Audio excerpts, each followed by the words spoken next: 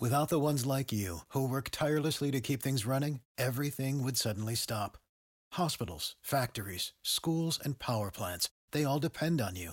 No matter the weather, emergency, or time of day, you're the ones who get it done. At Grainger, we're here for you with professional-grade industrial supplies.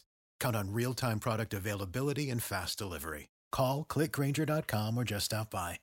Grainger, for the ones who get it done. It's 9:40 on this Wednesday edition of Jacksonville's Morning News. Brian Kilmeade straight out of the chute at 10 o'clock with 2 hours of continuing coverage. And You Decide 2024 Spotlight every weekday morning at this time. Say hey to WOKV's Blair Miller in Washington. And a brand new polling out showing how voters are feeling not just about President Biden's age and his ability to run for re-election, Blair, but also giving him low marks for his handling of the economy. All of this coming as it looks more and more certain that it's a Biden-Trump rematch in 2024. How worried are Americans overall about these issues?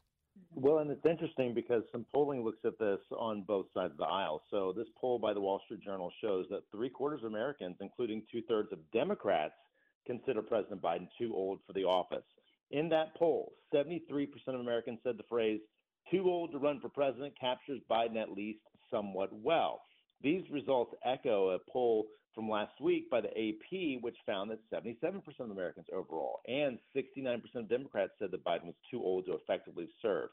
So it's interesting because if you look at some context on this, when Biden was running for president in 2020 in October, there was a poll done by NBC News, which showed about half of Americans had major or moderate concerns that both he and Trump had the necessary mental and physical health to serve as president. That was at 51% for both men. But by June of 23, 68% said that of Biden, while Trump's number rose only slightly to 55%. So this certainly sounds like an issue.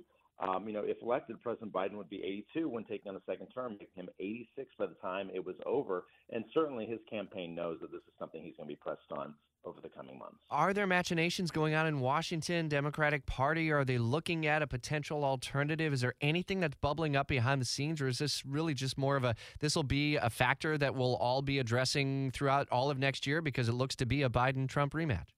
Yeah, I think it's the latter.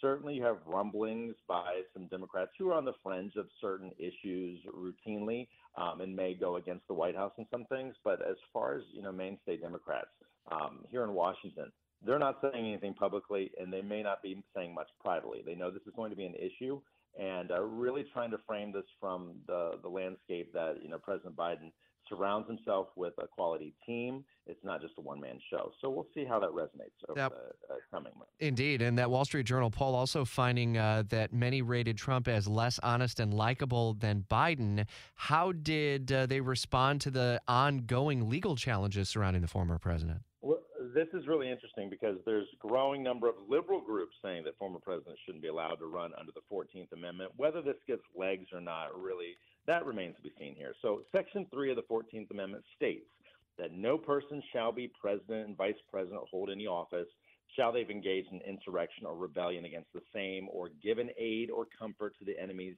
thereof. So, again, this is coming from liberal groups saying that President Trump shouldn't be allowed to run under the 14th Amendment, citing those words I just read. But, it's sometimes referred to as the disqualification clause. It was ratified after the Civil War when Southern states continued to send individuals to Congress who had held roles in the Confederacy or otherwise supported it.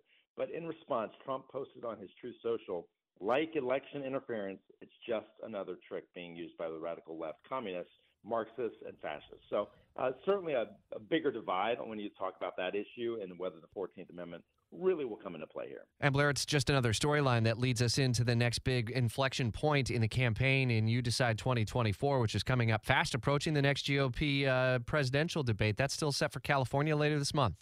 That's still the case, and that's still set for then. It'll be, it was interesting watching what happened out of the first debate and who got a bump out of that and who really didn't. And so a lot of time has passed, and we talked about this. There's a lot of time between that first debate and the second debate, and anything can happen. We'll see, what plays out that may be different from this first debate. That'll be Fox Business Debate on September 27th at the Ronald Reagan Presidential Foundation and Institute in Simi Valley, California. 3 weeks from today. 3 weeks, man. WOKV's Blair Miller, part of our team coverage of You Decide 2024, with us every weekday morning from our Washington Bureau. Blair, thanks.